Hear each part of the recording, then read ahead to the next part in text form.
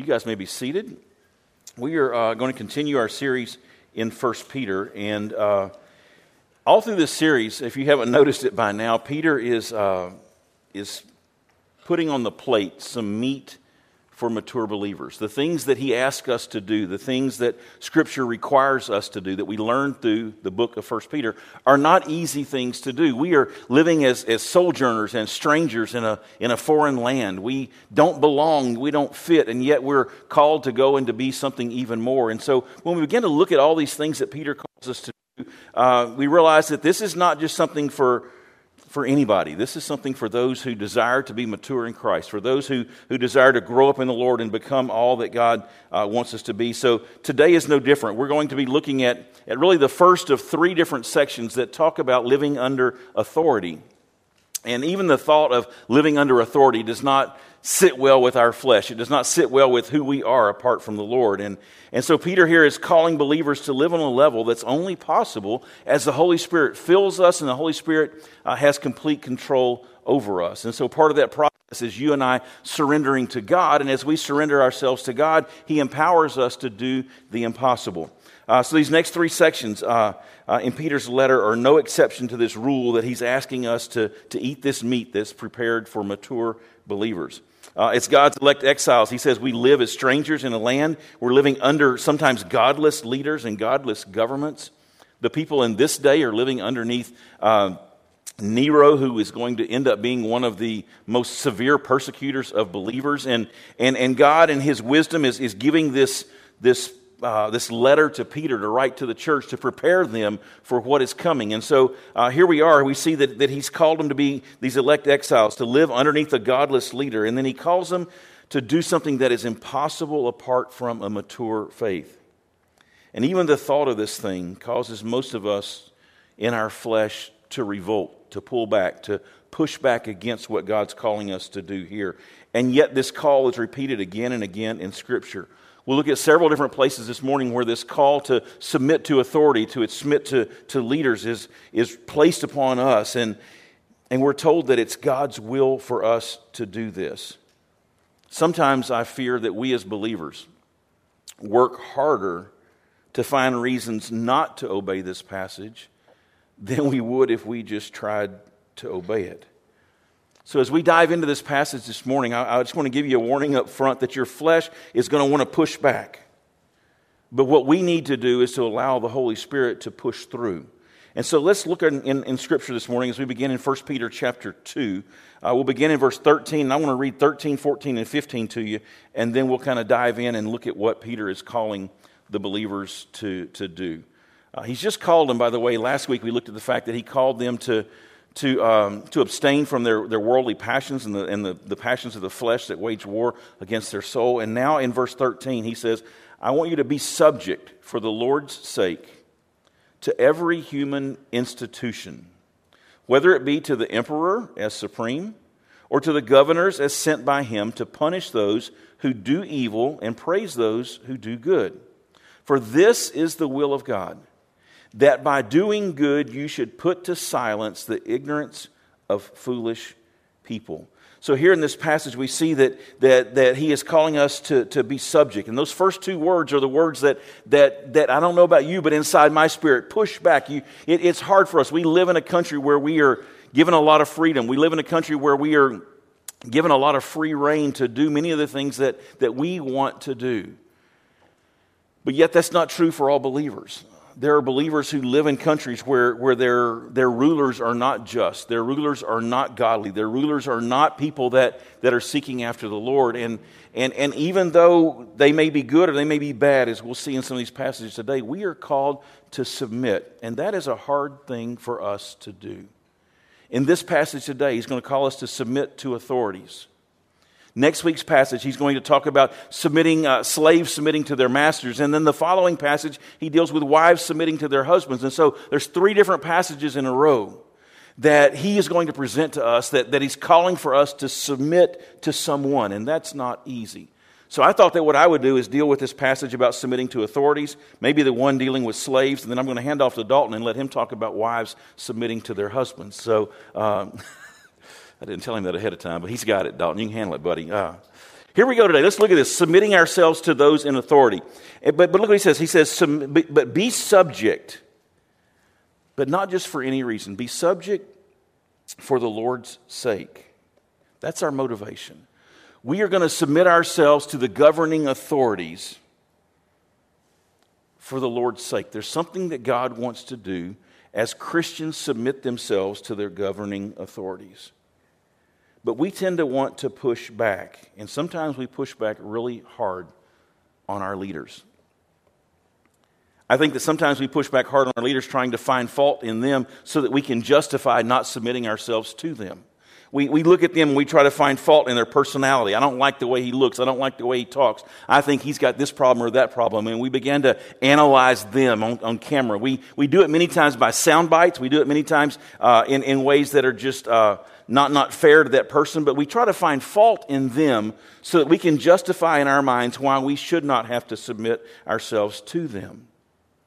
Sometimes we push back because they don't belong to the political party that we belong to. And so we see it as our responsibility to do anything we can to derail their agenda, to stop it in its tracks, to keep it from going forward, and to let them fail so that we can get our guy back in office the next time around. Sometimes we find fault through hearsay, gossip, social media. Things that people post on all these platforms that we read and then we share and we repeat it again and again and again, trying to build up opposition to the person that we don't like. Sometimes we even buy into conspiracy theories and things that are out there that are just so far out. All in an effort to discredit the ones that we don't like and to promote the ones that we do like. But in this passage, Peter does not distinguish between those that are good and those that are bad. He says that we are to submit, to be subject to, for the Lord's sake, to every human institution. To those that God has set up, to those that God has placed over us, to those that are there. And so our pushback says really more about us than it does about them. It says that I'm not ready to do what God has called me to do. I'm not ready to submit myself to somebody that I don't like, to somebody whose agenda that I don't like. I'm not ready to submit myself to the governing authorities because I have forgotten who established that authority. In Romans chapter 13, Paul makes it clear who it is that establishes these authorities in our world. If you've got your Bibles, you may want to flip to Romans chapter 13, because in this passage, Paul makes it super clear that God is the ultimate authority and God is the one that establishes the authorities in our world and in our lives. And so in Romans chapter 13, verse 1, he says this, he says, "Let every person be subject to the governing authorities, for there is no authority except from God. And those that exist, in other words, those authorities that exist in our world, have been instituted by God. Therefore, whoever resists the authorities resists what God has appointed. And those who resist will incur judgment. For rulers are not a terror to good conduct, but to bad. Would you have no fear? In other words, would you like to be set free from fear of the one that's in authority? Then do what is good, and you'll receive his approval, for he is God's servant for your good. But if you do wrong, be afraid, for he does not bear the sword in vain, for he is the servant of God." Look how God's describing these in authority as God's servant, as the one that God's appointed, the institution that God has instituted himself. For he is the servant of God. He is an avenger who carries out God's wrath on the wrongdoer. Therefore, one must be in subjection, not only to avoid God's wrath, but also for the sake of conscience. In other words, to be free of this fear that he's just talked about. For because of this, you also pay taxes. For the authorities are ministers of God, attending to this very thing. So pay to all what is owed to them. Taxes to whom taxes are owed, revenue to whom revenue is owed, respect to whom respect is owed, and honor to whom honor is owed. Here is his counsel for us. He says God is the one who has established authorities. There is no one in authority that got there apart from God allowing that to happen. God is in control and God has established authorities. And sometimes those leaders forget that they are accountable to God. And sometimes it's our responsibility maybe to remind them that there is a supreme authority over them. But in the end, it's our responsibility to submit ourselves, to be subject to their authority.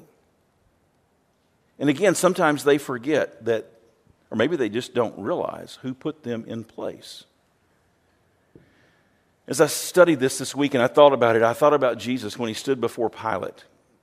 Remember the Jews had accused Jesus and they had that mock court. Now they brought him before Pilate and they're trying to get him crucified. And Pilate's trying to sort things out. He's trying to figure out what in the world's going on and who this Jesus guy is. And Scripture says that Pilate understood the only reason the Jews brought him was that they were jealous of Jesus. And he tried to set Jesus free several different times. And so finally they bring him back to Pilate. In John chapter 19, verses 10 and 11, Pilate's kind of asking Jesus some questions, where he's from and all those things. And Scripture says Jesus didn't even answer Pilate.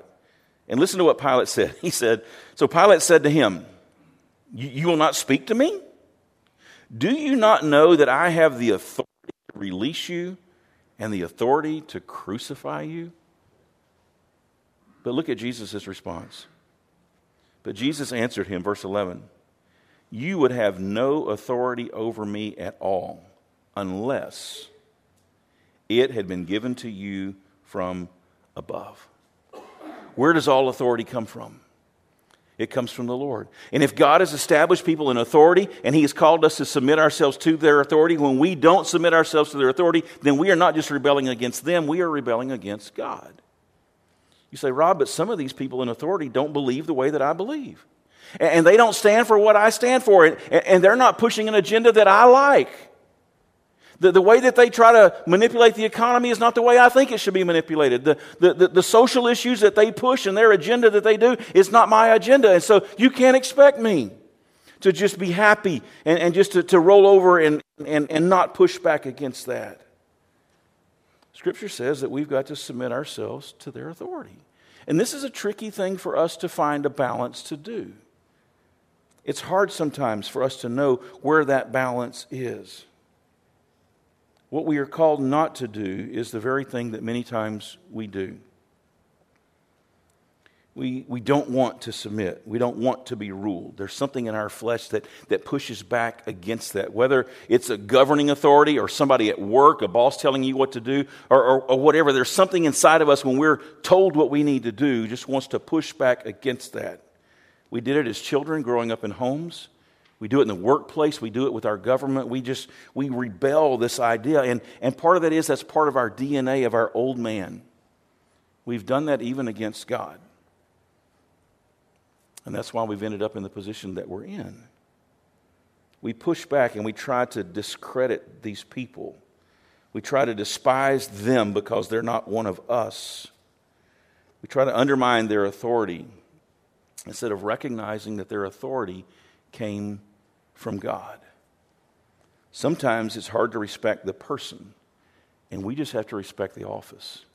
And we have to respect the position that God's placed there, and we have to find that balance between those two. But here in Romans 13, and then again in John 19, we're reminded that God is the ultimate authority, that He is the one that sets up kingdoms, and He's the one that takes kingdoms down. You read through the Old Testament and you see that the New Testament, the Old Testament Jews spent more time in exile underneath ungodly leaders than they did in their own homeland underneath godly leaders. And many times even in their homeland, their godly leaders were not godly leaders, they were ungodly leaders. And the Jews understood what it was to live underneath regimes that were not favorable to the things of God. Let's go back to 1 Peter and look at this passage again where he's teaching us how that we are to live our lives. Back to verses 13 to 15, he says, Be subject for the Lord's sake. Again, that's our motivation, to every human institution, whether it be to the emperor, the supreme one, or to the governors, those that he's put in positions. And it says that he's put them there to punish those that do evil and to praise those that do good. Wouldn't it be nice if government always did that? Sometimes our government gets it backwards, huh? You talk to some of our minority races and see if that doesn't get flipped sometimes. Those that do nothing sometimes get punished. And those that do evil sometimes get rewarded. It would be nice if they always followed the will of the Lord. And that's why God set them up. And that was God's intention for them. And it doesn't always happen that way. But he said it is God's will that you and I would be subject to those governments. And that by doing good, we could put to silence the ignorance of foolish people. So we submit to these human authorities because we are submitted to God. And we desire to do the good that God has put us here to do. And so we do it for the Lord's sake, to accomplish the Lord's will. And that means that I must trust the sovereignty of God. That if God's put somebody in power that I don't like and that I don't agree with, that I just have to say, Lord, you know what? You're sovereign. And if you don't want that person in office, you could take them out.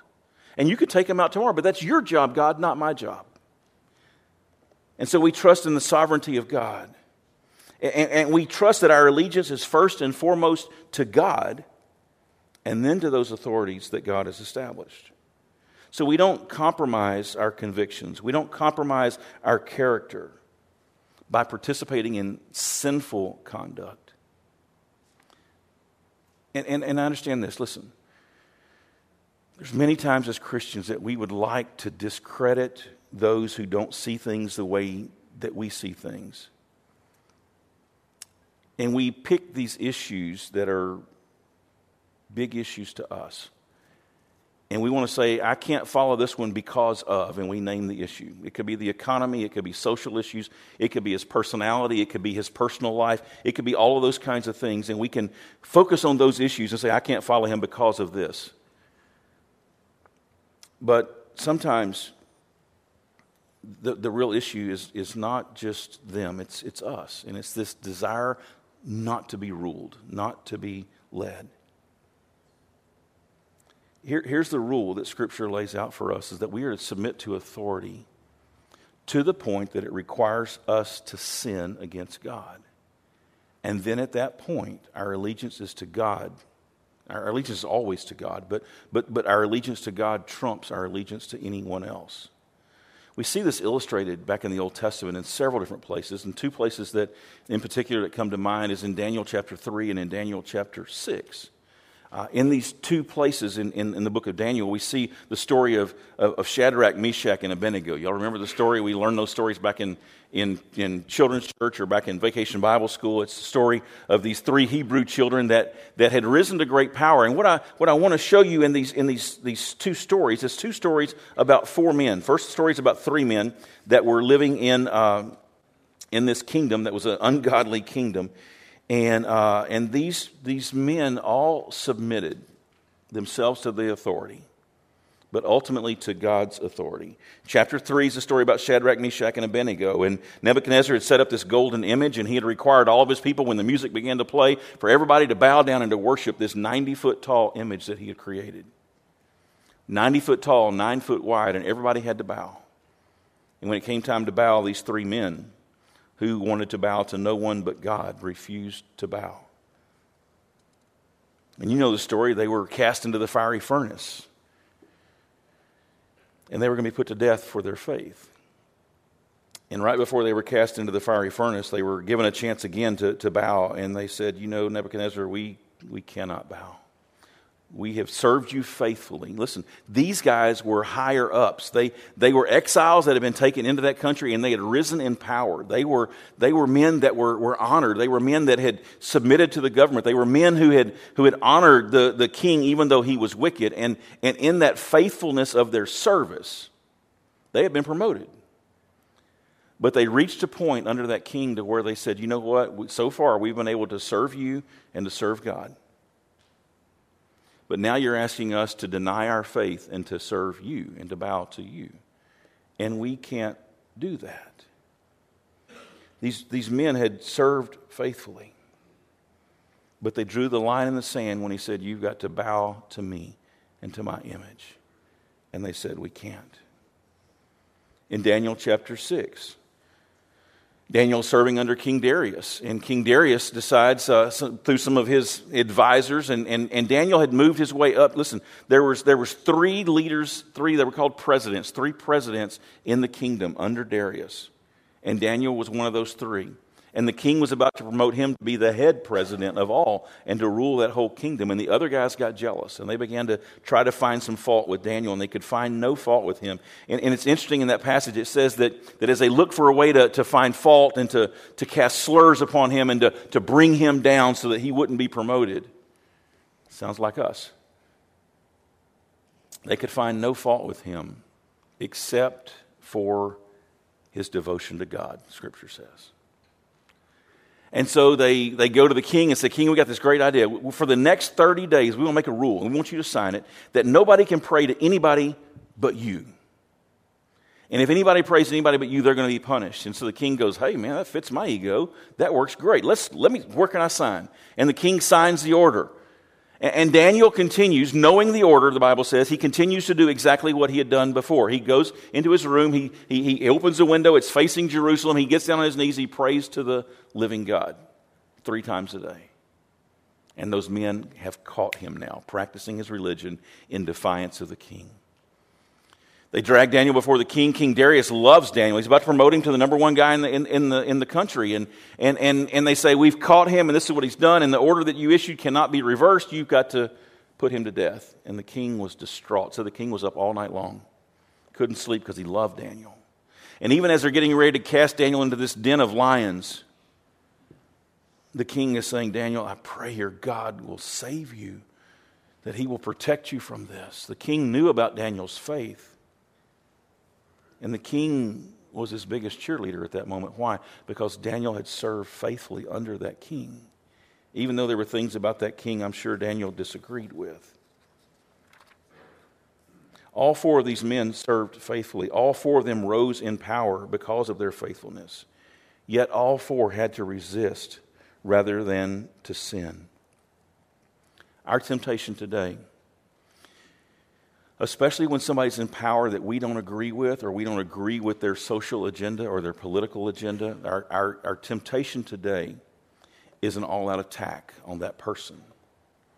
We fly flags in our yard that say, he's not my president. We put bumper stickers on our car. We do all kinds of things on social media. We get out there and let people know that I don't like this guy and I'm not supporting this person and I don't want him to succeed.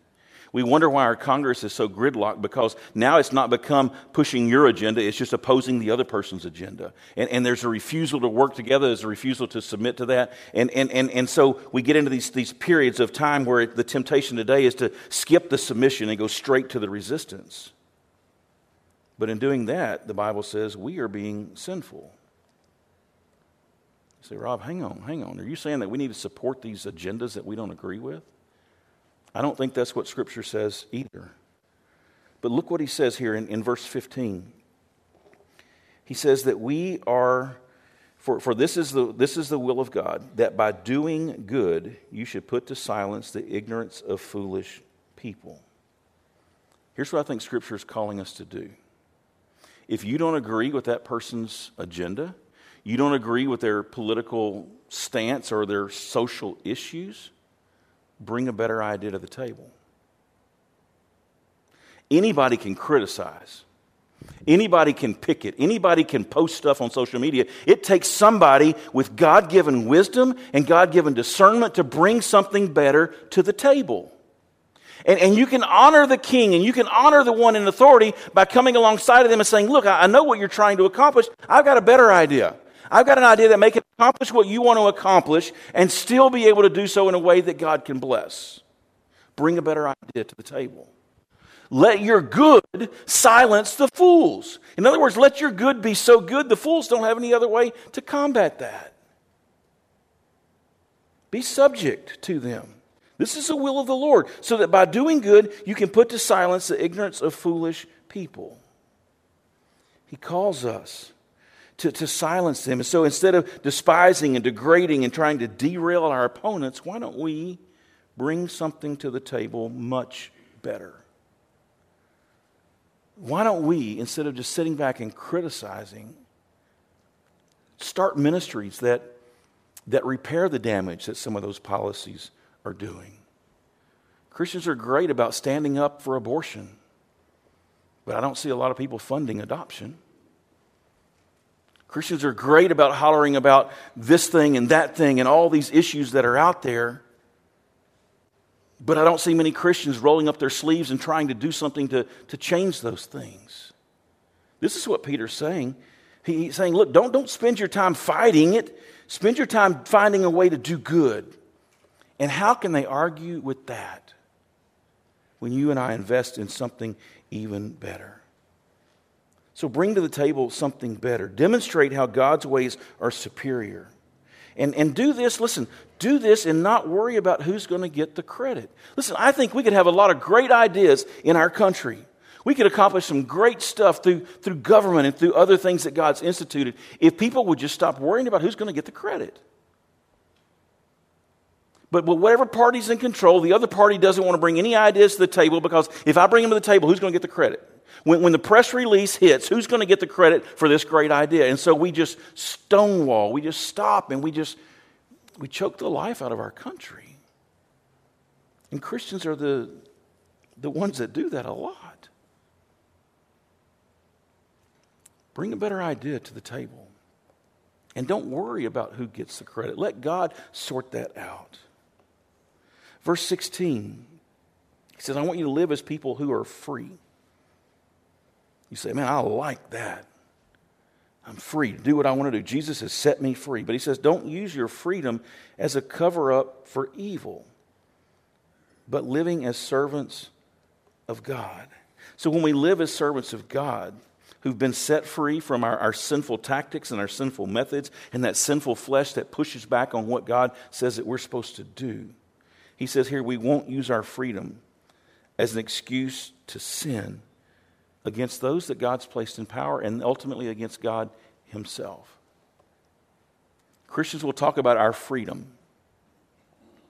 but not our freedom to submit, but our freedom to push back, our freedom to stand and to oppose, to stand for our rights. We fight for all of those kinds of things, but we don't necessarily stand for what Scripture says that we need to stand for here.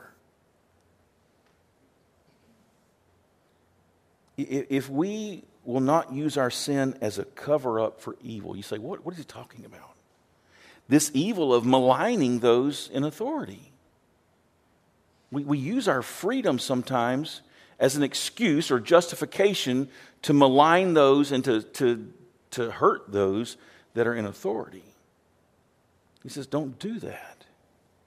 Instead, live as a servant of God. As servants of God, we know, more so than anybody else, we know who's in control. We know who is sovereign. We know that if somebody rose to power and they were in power and God didn't want them there, that all God's got to do is speak the word and they're done. It's over. That God's got that authority, not us. And as God's way is made known, the ignorance of fools are silenced. There's another passage I want to look at real quick this morning in Titus chapter 3. This is probably one of my favorite passages when we deal with this subject, is here in Titus chapter 3. Paul is writing to a young pastor named Titus. He's a pastor on this island called Crete.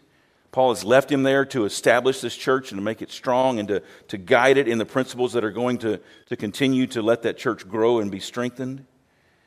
And he's talked about how the grace of God has come and it's been poured out upon the believers. And then in chapter 3, he says, I want you to remind them, these believers, to be submissive to rulers and authorities, to be obedient, to be ready for every good work. There's those good works again, bringing those good things to the table. So be submissive, be obedient, be ready. Be ready to be used for good. And then he says some things we don't do. Don't speak evil. He says, be ready for every good work, to speak evil of no one. What if believers just started doing that? Avoid quarreling. Be gentle and show perfect courtesy toward all people. Does that sound like the atmosphere we live in today? Does that sound like the way that we behave ourselves? We say we believe this book. We say that we believe the Word of God to be true, that it's our lamp unto our feet and a light unto our path, and yet we pick and we choose what we want to do. And here he's saying, be submissive and be obedient. Be ready for good work. Don't speak evil of anyone. Avoid the quarreling. Be gentle and show perfect courtesy toward all people. Why in the world would I want to do that? Well, he answers that in verse 3. For we ourselves were once foolish. You think they're crazy what they believe? You think they're stupid for what they're doing? You think they're sinful? Well, you were once there, he says. We ourselves were once foolish, disobedient, led astray, slaves to various passions and pleasures. We passed our days in malice and envy. We were hated by others and we were hating others. What's he saying? You push back against these people because what they do, but he says, you were once just like them. Have we forgotten that?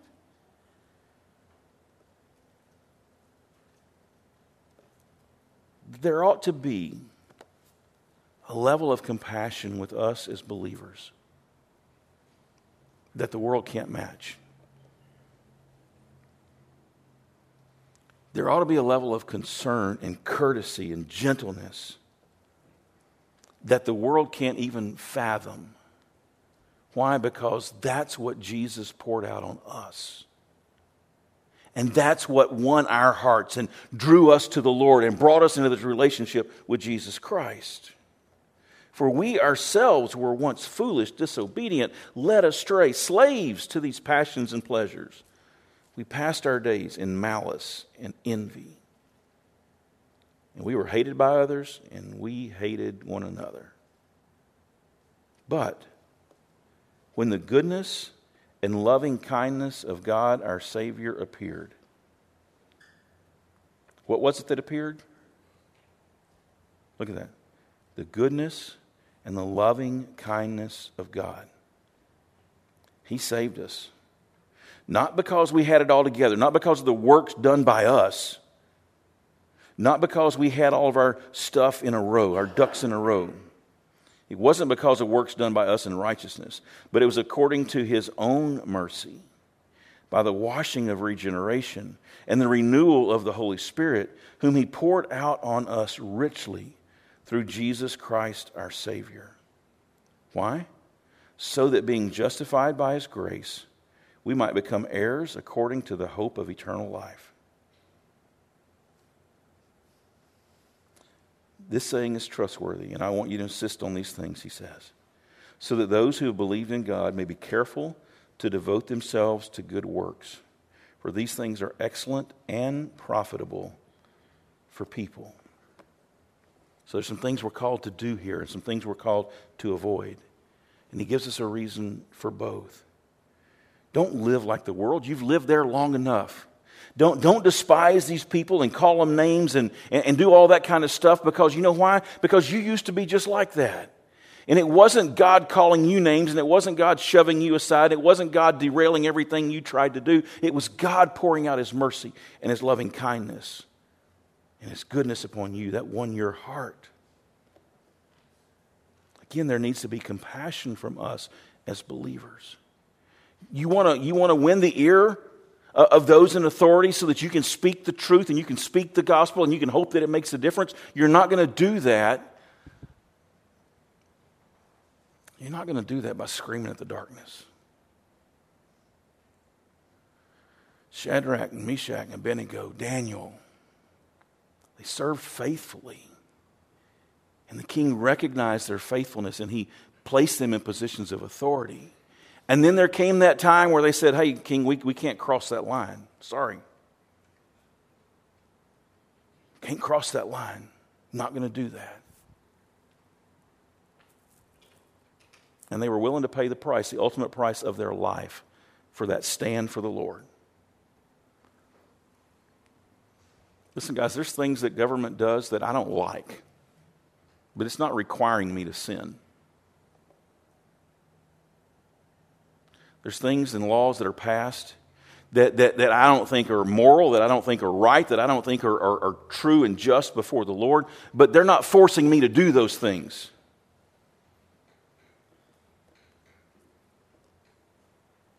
And we've got to listen to the Word of God if we want to be children of God that follow the Lord. And we've got to hear what He says.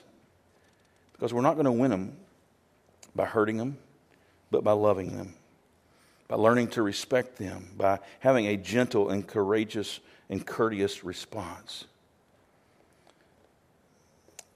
Back in 1 Peter chapter 2, the final verse I want to look at this morning. It tells us 4 things that we're to do. Verse 17 says, honor everyone, love the brotherhood, fear God, and honor the emperor. He starts with honor, to honor everyone and to honor the emperor. To honor is to show respect, to show esteem for those people. And we're called to do that for everyone, high and mighty, low or not, but all the way up to the emperor. So we're called to honor even those we disagree with. We honor them with our words, with our attitudes, with our actions, with our love, and with our support. We honor the emperor by learning to submit even when we don't agree. And then he says, love the brotherhood.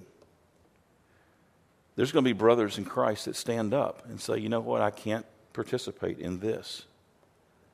We've heard those stories over the years of those who, because of their Christian convictions, have refused to participate in things that the government has sanctioned. And it's been costly for them. Some have lost their businesses, their livelihood. Some have seen attacks upon their character and upon their families as well. And we're to love those people, to help them through those difficult times as they refuse to cross the line in the sand and do something that government required them to do that was costly. But we also love the brotherhood by not participating in the unbiblical responses that many people who call themselves Christians do every day. We encourage other believers in their struggle, and we support them even when submission to the authority becomes costly. And I think it's interesting that in this last sentence here, there's only one person that we're called to fear. He says to fear God. We honor others, we love others, but we fear God. We do this out of a reverence and a respect for the Lord. And that goes back to where we started today. Be subject for the Lord's sake to those God's placed in authority. That's not easy. That's not easy at all. When I was a youth minister, 150 years ago, right about the time God created dirt, I remember kids in my youth group that were going through difficult situations at home and at school and other places. And I had one kid in particular, and he just had this rebellious nature. I mean, it was just, he was not in the right place. And his whole thing is, I don't have to listen to my parents. And I tried to explain to him that God placed him in that family. God picked his family, and God placed him in that family. And it wasn't the easiest, it wasn't the best, it wasn't the most encouraging. But God had chosen that family for him. And he says, well, I'm going to be my own boss. And I said, listen, God's put you there to teach you how to submit. Because for the rest of your life, you're going to have to learn to submit to authority. He says, no, I'm not. I'm going to have my own business. I said, then you're going to have to submit to those you serve. Well, I'll be my own boss and I'll have my own business and I don't have to listen to anybody. And I said, you don't understand, Where are you going to live? Well, I'm going to have me a house or an apartment. Then you're going to be under somebody in that apartment, or you're going to be somebody, accountable to that bank. Everywhere you go, there's going to be somebody in authority over you. What, you're going to buy your own island? You're going to live on your own? You're going to make your own? Somewhere in your life, there's going to be somebody over you. And until you learn how to submit to that authority, you're going to be out of whack. And my counsel to him was this: learn to submit to that authority that God's put you under now. Those who may not love you perfectly, but at least they love you, because your boss one day, he's not going to care. That guy that runs that apartment complex, he's not going to care because you're out and somebody else is in. Learn to do it under those that love you. And then you'll be able to do it under those that don't. And I think for us as believers, guys, We've got to first and foremost submit ourselves to the Lord that loves us. And until we are comfortable submitting ourselves fully to the Lord, we're never going to be willing to submit ourselves to somebody that's ungodly and somebody that doesn't have our best interest at heart. This all starts, and it's only possible, as I said as we started, it's only possible as the Holy Spirit does this work in us. Only He can help us to accomplish that. Now again, this is meat for the mature. There are some that will listen to this and say, man, that's just, I can't do that. I don't want to do that. But those of you that want to go deeper with God, sometimes that path, it's like Rebecca said about that song, sometimes God has to crush us and to squeeze us to make new wine, to make us into the people that God wants us to be. And this is part of that process. And it's not easy. I look back on my life and I look back about the things that I've said about politicians, and I look back at the things that I've complained about and griped about. And as I read this passage, man, I'm convicted that I need to do a lot less complaining, a lot more praying, a lot more supporting, and a lot more trying to bring the good ideas to the table, no matter who gets credit for that. That's not easy to do. It's not easy to do in government. It's not easy to do in church. It's not easy to do in our homes. But it's a biblical response for us as believers. So I don't expect a lot of amens today, but I do expect this, that we would listen to the counsel of God's word. And we began to ask Him to search our hearts and to weed out those attitudes and those actions and those things that we're doing that contradict what His word tells us to do here. And it's not an instant process. And it's not easy. And it may not even be popular among Christians. But guys, I think it's biblical. And I think God clearly calls us to do that. So I would encourage you to do your best to get there and ask the Holy Spirit to help you. And the next time you want to rise up and revolt and plaster stuff all over Facebook and all over social media, that you would just let the Lord speak to you instead. Let's bow together and let's pray.